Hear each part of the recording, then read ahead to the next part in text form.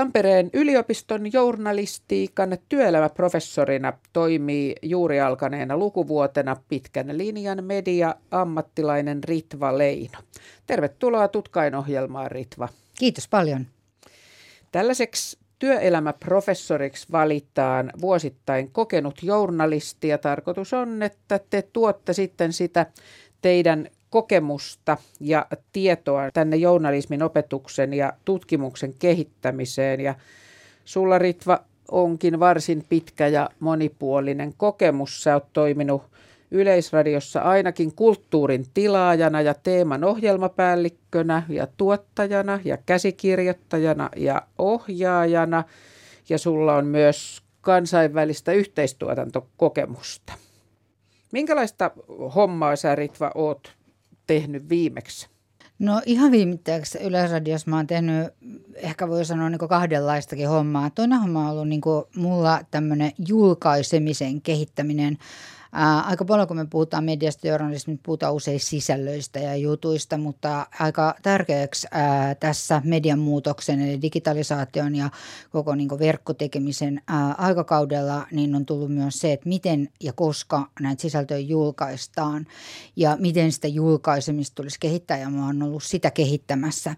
Mutta mä oon hyvin vahvasti sisältölähtöinen ihminen. Tässä julkaisukehittämisessä mun pitää myös sanoa muuten se, että nimenomaan tämmöiseen monimediaiseen, monialustaiseen suuntaan olen ollut viemässä sitä, kun aikaisemmin Yleisradiossahan oli niin, että radiotekeminen oli radiokanaville ja TV-tekeminen oli TV-kanavalla ja sitten verkkotekeminen oli jossain muualla, niin idea oli tavallaan se, että nämä kaikki tuotiin yhteen ja saman aikaan ajatellaan sitä, että mitkä asiat kannattaa laittaa sinne verkkoon, mitkä kannattaa tehdä TV-ohjelmiksi ja nähdä, että kaikilla välineillä on omanlaisiansa vahvuuksia.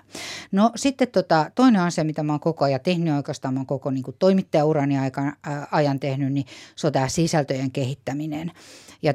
Ja mä olen toinen Yle Labin perustaja ja me perustettiin se 2014 mun kollega kanssa ja siellä mä olen siis sparrannut ja kehittänyt ja auttanut ihmisiä kehittää niitä uudenlaisia projekteja. Ollaan tehty monenlaisia kokeiluja ja kehitetty myös työkaluja siihen. Palataan, Ritva Leino, tuohon Yle Labiin hetken kuluttua. Vielä tästä journalistiikan työelämäprofessuurista. Tämä on varsin haluttu tehtävä. Nytkin siihen haki 19 kovan luokan ammattilaista. Mikä sua tähän veti? Mikä tässä niin kiinnostaa? No varmaan mua kiinnostaa tällä hetkellä tosi paljon se, mitä nuoret opiskelijat ajattelee ja miten ne tämän median näkee. Ja tämähän on sellainen näköalapaikka, missä pääsee tekemisiin opiskelijoiden kanssa ja kuulee sitä, että mitä he odottaa tältä alalta ja miten he näkee tämän alan ja tämän alan mahdollisuudet ja mitä he itse asiassa osaa ja miten he koko tähän mediaan suhtautuu. Et mähän on toiminut aika paljon ammattilaisten kanssa ja siellä vallitsee omanlaisensa lainalaisuudet ja monethan on hyvinkin osaavia tietyillä alueilla, mutta täällä näkee tavallaan mun mielestä, että tässä on aika mahdollisuus nähdä se, että millaiseksi tämä tulevaisuus on menossa sekä journalistisessa mediassa, koska näähän on ne ihmiset, jotka sen sitten tekee. Että täällä on ne tulevaisuuden tekijät. Että tämä on mun mielestä mahtavaa näköalapaikkaa. En voisi kyllä parempaa kuvitella. Tämä oli sulle itsellesi opinahjona, tämä Tampereen yliopisto aikanaan. Mitä sulle on jäänyt erityisesti mieleen siitä opista, mitä sä silloin aikana sait täältä? No itse asiassa mulla on jäänyt aika paljonkin monenlaisia asioita. Mä itse koin, että yksi tärkein asia oli se, että täällä oli todella siihen aikaan ja varmasti ollut sen jälkeenkin, mutta tietenkin mä muistan sen, mitä täällä oli silloin mun aikana, niin täällä oli kiinnostavia ihmisiä, että mähän opiskelin siinä 78-luvun taitteessa, niin Alakuppilahan oli varmaan yksi Suomen kiinnostavimpia klubeja, koska täällähän oli kaikki juiset ja veltot sun muut istuskeli tuolla ja täällähän oli aktiivinen elokuvakerho, jolla oli Suomessa valtava merkitys siihen aikaan ja kaikkihan kävi elokuvakerhoissa ja käytiin useissa elokuvakerhoissa. Sillä oli valtava vaikutus, eli nykyään sanottaisiin tämä verkottuminen ja ihmisiin tutustuminen ja ne keskustelut oli mun mielestä oikeastaan se elämän suola, jos näin voisi sanoa. Ja sitten se toinen asia oli kyllä niin kuin myös luennot. Täällä oli hyvin vaikutusvaltaisia luennoitsijoita, jotka niin kuin piti aika niin kuin semmosia, ne jäi mieleen hyvin vahvasti niin kuin ne luennot. Ja mä itse innostuin valtavasti myös teoriasta silloin. Mutta mun täytyy sanoa, että se oli niinku, kyllä vaikea paikka sit, kun oli niinku kuunnellut pohdintoja Habermasista ja vastaavasti muista kovaluokan jääbistä ja sitten meni niinku töihin, kesätöihin ja tavallaan se arki siinä mansikan hinnanmuodostuksen pohdintoineen, niin se ei välttämättä ihan kohdannut. Ja kyllä se niinku on vaivannut mua koko elämän tavallaan tämän teorian ja tämän käytännön yhteensovittamisen haaste ja se juopa oli todella iso. Ja mä toivon, että mä pystyisin jollain tavalla täällä omalla tekemiselläni ja toiminnallani täällä niin kuromaan sitä juopaa umpeen. No niin, hei, mun kysymys patteristossa seuraavana heti onkin, että mitä sä nyt sitten Ritva Leino toivot, että näiden nyt journalistiikkaa opiskelevien mieleen erityisesti jäisi tästä lukuvuodesta, mitä te nyt olette yhdessä aloittamassa? No mä toivon niin kuin sitä, että mä voisin tuoda sellaista osaamista, millä heillä olisi käyttöä. Ja yksi sellainen asia, mitä mä oon niin kuin opiskellut ja jota myös siellä Yle Labissa olen käyttänyt, niin on niin kuin tämä monimediainen tekeminen, ylipäänsä tämmöinen niin kuin osallistavien projektejen niin kuin rakentaminen ja konseptointi ja mitä siinä kaikkea pitää niin kuin ajatella. Ihmisten mukaan ottaminen nykyään niin kuin journalismiin ja sisältöjen tuottamiseen. Ja sitä mä toivoisin täällä voivani niin kuin opettaa, mutta mä myös toivon, että ne opiskelijat itse tuo siihen paljon niin lisää, koska mä en näe, että maailma on tällä hetkellä mitenkään valmis, että joku opettaja voi opettaa jotain, vaan kyllä se tapahtuu niin, että nämä työkalut ja tämä ajattelu kehittyy vuorovaikutuksessa ja mä luulen, että heillä on paljon annettavaa myös minulle, koska me ollaan nyt siinä kohdassa, että median muutos on niin valtava, että meidän on kaikkien kuunneltava toisiamme ja opittava ja kehitettävä koko ajan tätä alaa. Ja silleen niin kuin mä näen, että me ollaan niin kuin hyvin kiinnostavassa kohdassa, koska me emme voi niin kuin toistaa niitä vanhoja malleja, vaan meidän pitää koko ajan kehittää ja innovoida tätä tulevaisuutta, jotta media ja journalismi olisi merkityksellisiä ihmisille jatkossakin. Sen puolesta mä kyllä puhun. No mitä te tuutte tekemään opiskelijoiden kanssa? No ekaksi tässä niin mun hommani on niin kuin, vetää ja rakentaa tämmöistä journalismin iltapäiväluentosarjaa, joka on niin kuin tämän syksyn ajan ja siinähän kokeneet journalistit ja tekijät pohtii myös tätä, että mikä tämä mediamuutos on ollut ja miten se on journalismin muuttanut ja miten se tulee niin kuin jatkossa vaikuttamaan tähän muutokseen. Ja sitten keväämällä niin kuin on sitten tämmöinen työpaja, johon toivon opiskelijoiden ilmoittautuvan ja innostuvan ja siellä me sitten rakennetaan tämmöinen osallistava konsepti, tämmöinen projekti, jossa sitten otetaan niin kuin ihmisiä mukaan. Ja mä toivon, että me voidaan niin kuin siihen workshopiin saada myös tämmöistä kansainvälistä väriä. Eli toivon, että tämmöistä 1-2 kansainvälistä huippua, jotka on niin kuin jo hankkineet kannuksensa tällä alalla ja voittaneet kenties palkintojakin, voivat tulla tänne ja sitten sparrata meitä. Mainitsit nyt tästä syksystä noi journalismin iltapäivät ja nehän on sellaisia, että niiden kautta journalistiikan opetuksesta pääsee nauttiin suurempikin yleisö, koska ne kuullaan suorana lähetyksenä täältä Radio Moreenista ja ne tulee myöskin verkkoon.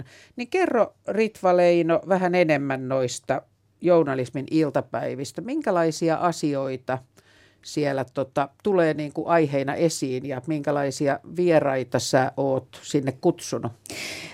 Me lähdetään liikkeelle tällaisesta ensiksi niin kuin tästä, että mikä niin kuin tämmöinen journalistinen identiteetti on, miten se syntyy ja miten ylipäänsä journalismi pitää huolta nykyään siitä, että hän niin kuin itse pysyy niin kuin hyvissä energioissa ja saa niin kuin, ajattelun aineesta itselleen. Niin kuin, tämä ensimmäinen kerta koskee kulttuurijournalismia ja siinä meillä on niin kuin, 2 vierasta. Toinen on Oskari Onninen, joka on kirjoittanut paljon artikkeleita muun muassa Hesariin ja Imageen ja Longplayhin ja Suomen Kuvalehteen ja näin. Ja toinen vieras on Pekka Laine, joka on kokenut musiikkitoimittaja Yleisradiosta. Ja sitten jatkossa me puhutaan niin kuin journalistisista prosesseista, miten ne muodostuvat ja minkä tyyppisiä haasteita näillä prosesseilla tällä hetkellä on, että toimiiko tämmöinen perinteinen journalistinen prosessi vai onko se niin kuin muutostilassa ja miten journalisti saa siinä arjen kiireessä äänensä kuuluvia. Siitä tulee puhua Tuija Siltamäki, joka on siis Ylioppilaslehden päätoimittaja, mutta ollut myös paljon valtamediassa. Meidän entisiä opiskelijoita myös. Kyllä, niin kuin muuten Oskari Onninenkin. Ja sitten Pauliina Penttilä, joka on väitellyt tohtori, tulee kertomaan siitä, että miten tämä professio jatkuvasti uusiutuu ja sitä määritellään uudestaan tuolla arjen kentillä. Ja Heikki Heikkilä tulee puhua journalistisista yleisöistä ja miten ne rakentuu.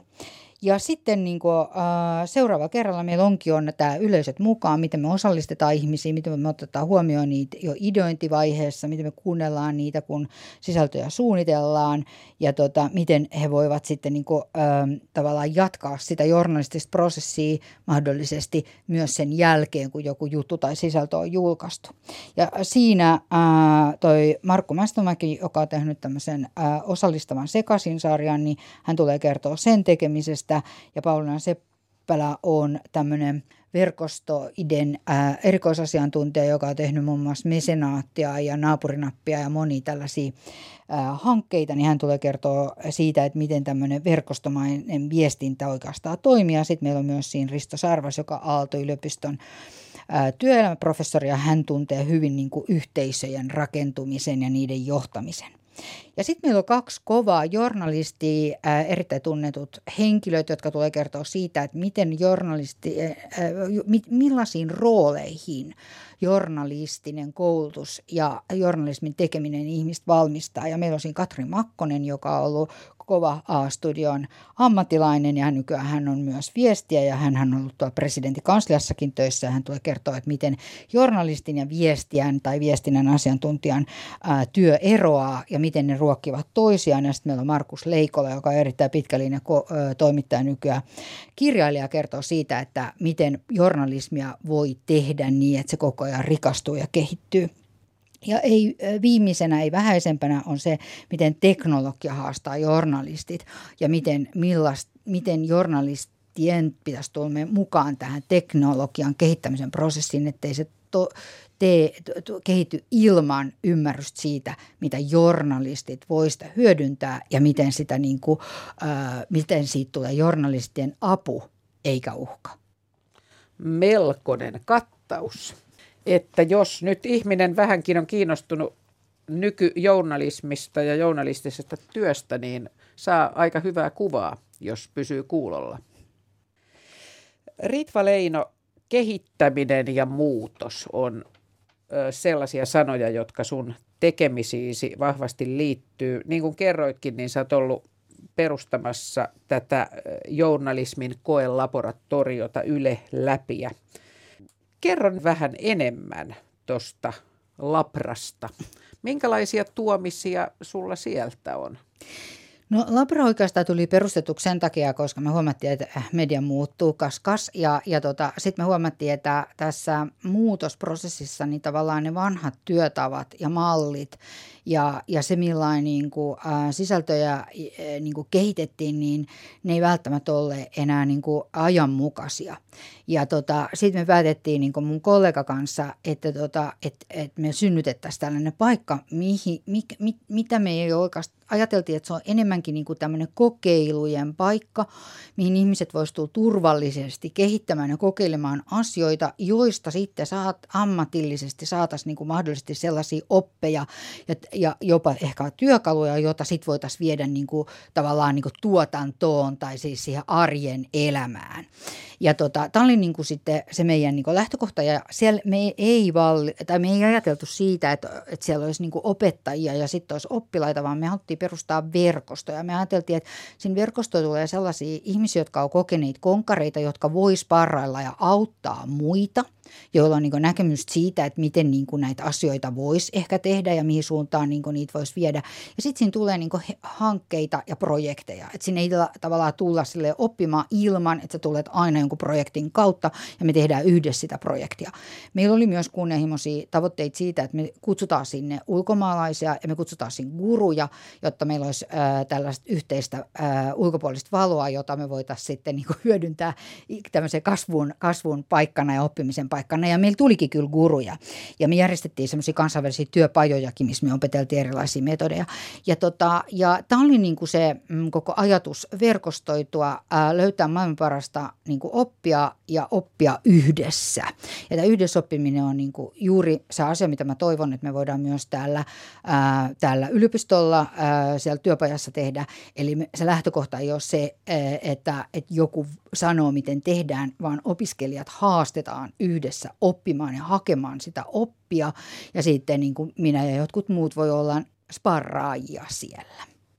Onko siellä Yle Läpissä tullut vastaan jotain tämmöisiä suuria työvoittoja, että tämä oli niin kuin mahtava, ja onko vastaavasti tullut pään seinään lyömisiä, että tämä ei toimi?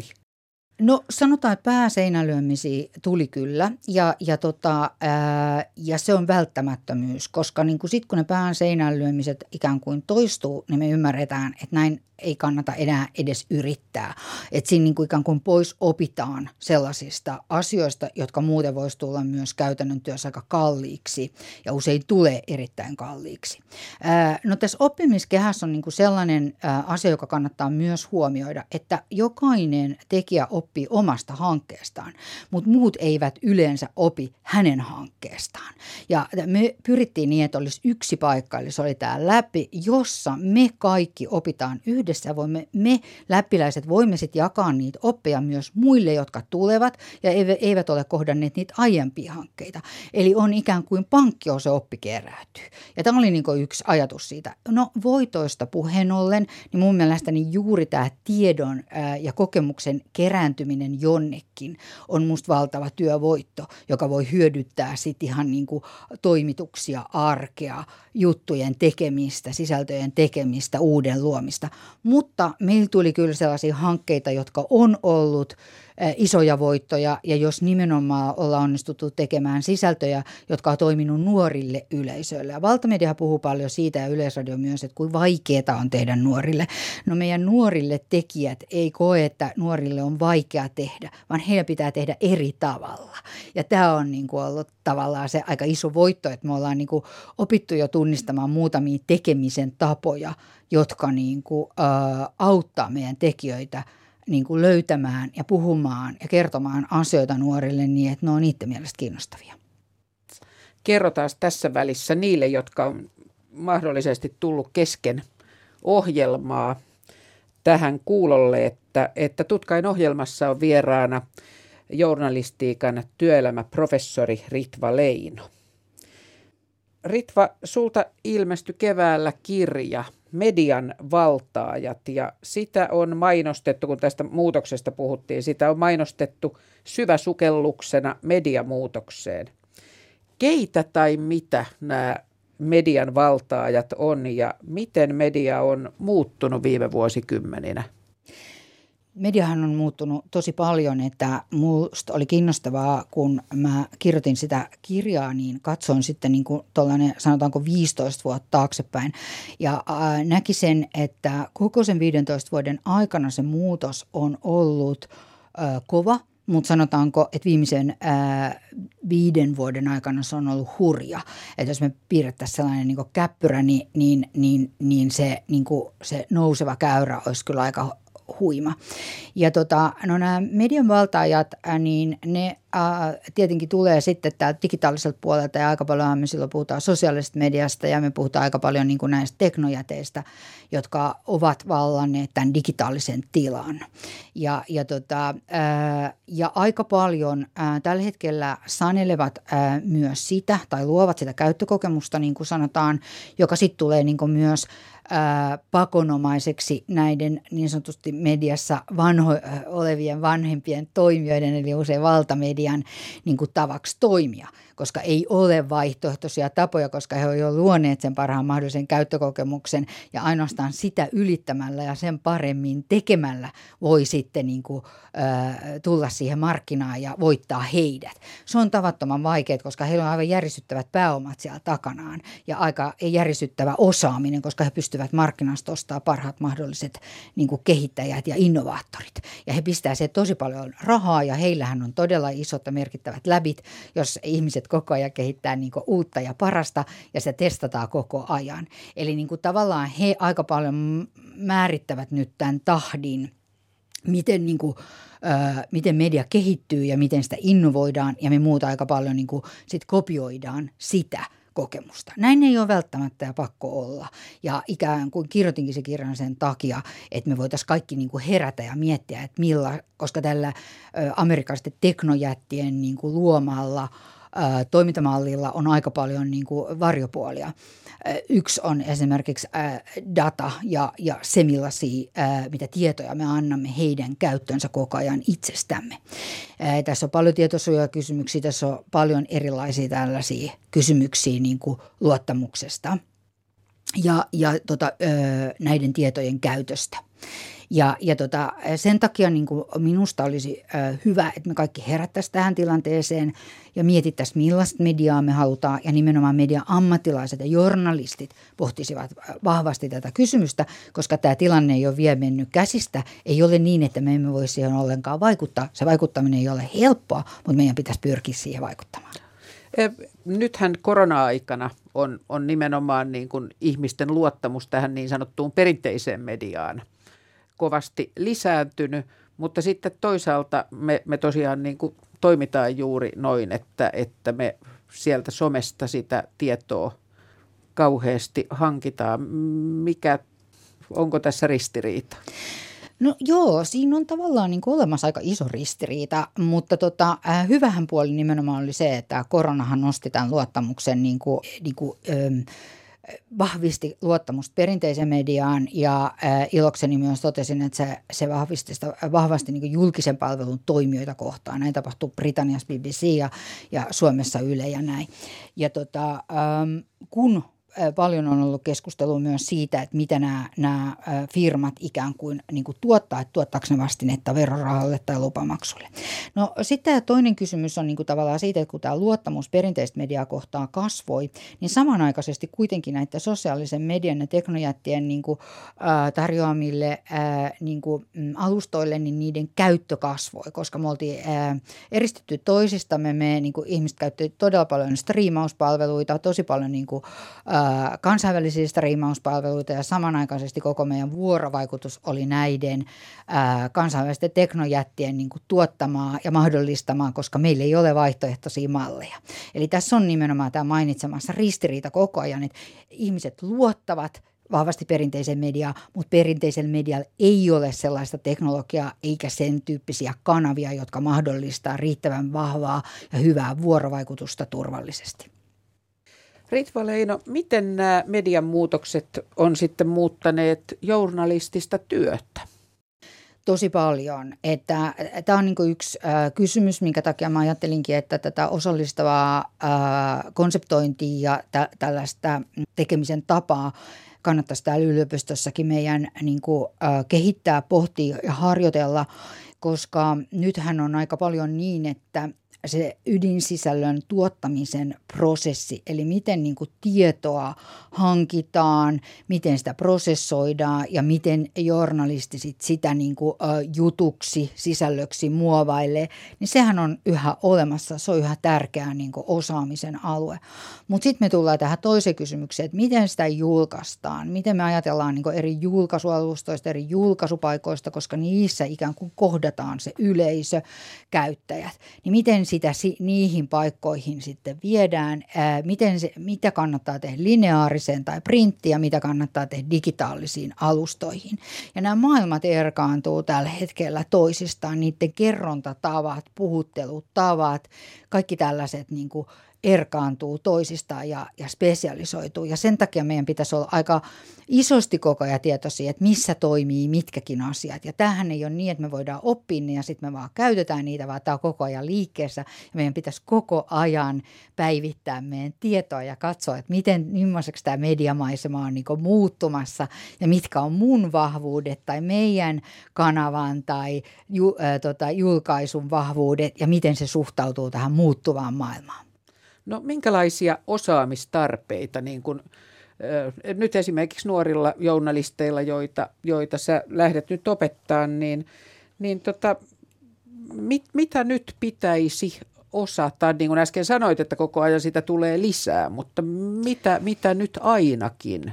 No kyllähän niin tämmöiset niin klassikkotaidot, jos voi sanoa sitä, että journalismissa on kuitenkin tietyt peruslainalaisuudet ja se niin kuin, miten sä teet luotettavaa, hyvin researchattyä sisältöä ja juttuja ja journalismia, niin kyllähän nämä vanhat klassikotaidot yhä on voimissa. Ne pitää niin kuin osata. Sen lisäksi pitää osata niin kuin monta muut asiaa. On hyödyllistä ja hyvä ymmärtää vähän niin kuin dataa ja sitä, että mitä siitä datasta voi niin kuin lukea, miten sitä voi analysoida ja mihin sitä kannattaa käyttää. Datan merkitys ja algoritmien merkitys tulee koko ajan niin kuin kasvamaan, että se ei niin kuin mihinkään muutu. Toinen on niin kuin tämmöiset yhteispelitaidot eli joukkuetaidot. Journalismi on jatkossa yhä enemmän tämmöistä niin kuin yhteistyötä. Ja sekä siinä, että miten niin kuin tavallaan omia ideoita, ajatuksiaan ja juttujaan niin kuin tavallaan koekäyttää, testaa, miten niin kuin hankkii kommentteja, katsoo mikä toimii ja mikä ei toimi, niin siinä tarvitaan kollegoita ja siinähän kannattaa sitten hyödyntää myös niin kuin yleisöä jollain tavalla. No sitten sellainen asia, mikä mun mielestä on hirveän tärkeä, on tämä oma ajattelu. Et yliopistohan on niin kuin mahtava paikka niin kuin ajan kanssa niin kuin jalostaa sitä omaa ajattelua, käydä mahdollisimman paljon keskustelua ja hankkia tietoja ja taitoja ja kokeilla asioita. Sitten kun me ollaan monesti siellä aika kiireisessä toimitusten arjessa, niin siellä ei sillä tavalla niin kuin sitä aikaa välttämättä olekaan. Ja jos ei ole oppinut niin kuin hyödyntämään omaa ajatteluaan, niin on aika heikoilla. Että sen vahvistaminen ja sen ajan käyttäminen siihen, että imee itsensä mahdollisimman monipuolisesti, mahdollisimman niin kuin erilaisia sisältöjä miettiä, millaista journalismia kannattaa tehdä, mikä toimii tässä ajassa, niin se aika on kullanarvoista ja sitä voi käyttää koko loppuelämänsä.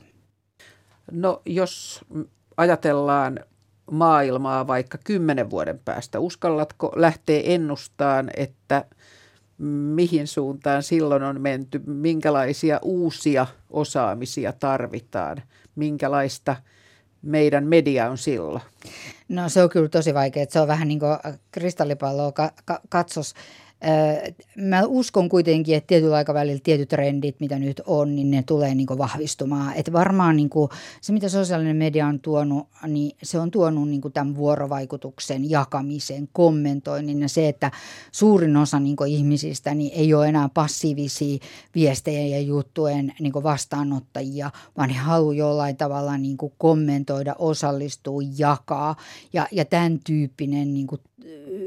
tyyppinen niin kuin ajattelu niin kuin varmasti tulee niin kuin vahvistumaan ja se tulee muuttaa sitä journalistin työprosessia, koska kysymys on siitä, että kuinka avoin hänen työprosessinsa on, mikä läpinäkyvyys siihen tulee, kuinka paljon hän niin kuin tulee kertomaan siitä, että miten hän tämän on ajatellut ja sitten toisaalta ottaa siihen muut mukaan. Et mä luulen, että tämän tyyppiset niin kuin osaamiset tulee yhä tärkeämmäksi. Ja toi läpinäkyvyys, mistä puhuit, niin sehän on myöskin sitten, eikö niin, tämmöinen luotettavuuskysymys, että kun sinne verkkoonhan voi tuottaa materiaalia kuka vaan, mutta just kyllä, se, joo. Kyllä, ja uskon, että tämä läpinäkyvyys ja ylipäänsä tämän niin kuin tämmöisen perinteisen journalistisen prosessin avaaminen osana sitä jutun tekemistä, että me ei enää kerrotakaan vaan sitä prosessin lopputulemaa, vaan me avataan myös se prosessi sinne niin kuin, lukijoille, käyttäjille, niin mä luulen, että se tulee olemaan niin kuin yksi sellainen asia, joka voi olla hyvin tärkeä tekijä jossain vaiheessa tämän luottamuksen rakentamisen ja tämän vuoropuhelun näkökulmasta. Entä vielä Ritva Leino, onko jotain sellaisia ominaisuuksia, jota ihmisellä tarvisi olla, jotta hänestä tulisi hyvä journalisti?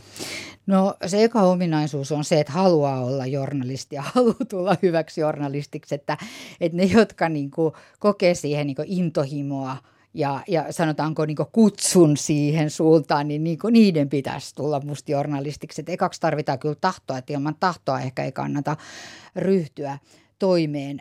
Sitten se toinen asia, mitä mä en koskaan voi liikaa alleviivata, on into ja uteliaisuus. Että tämähän on sellainen ala, jossa niin kuin me taistellaan niin kuin tällä hetkellä ehkä koko elämässä niin kuin muutenkin, koska muutosvoimat yhteiskunnassa on todella isoja, vähän niin kuin alalla kuin alalla. Niin tämän muutoksen kanssa, niin jos on utelias ja kiinnostunut, niin se on niin kuin valtava voimavara. Ja jos pystyy myös ruokkimaan itseään jotenkin niin, että pitää jatkuvasti se oman innostuksen yllä. Että jos omat silmät tuikkii ja jaksaa niin kuin, ottaa selvää asioista, niin silloin aina voiton puolella. Paljon kiitoksia Ritva Leino. Tämä oli Radio Moreenin Tutkain-ohjelma. Minä olen Pia Sivunen.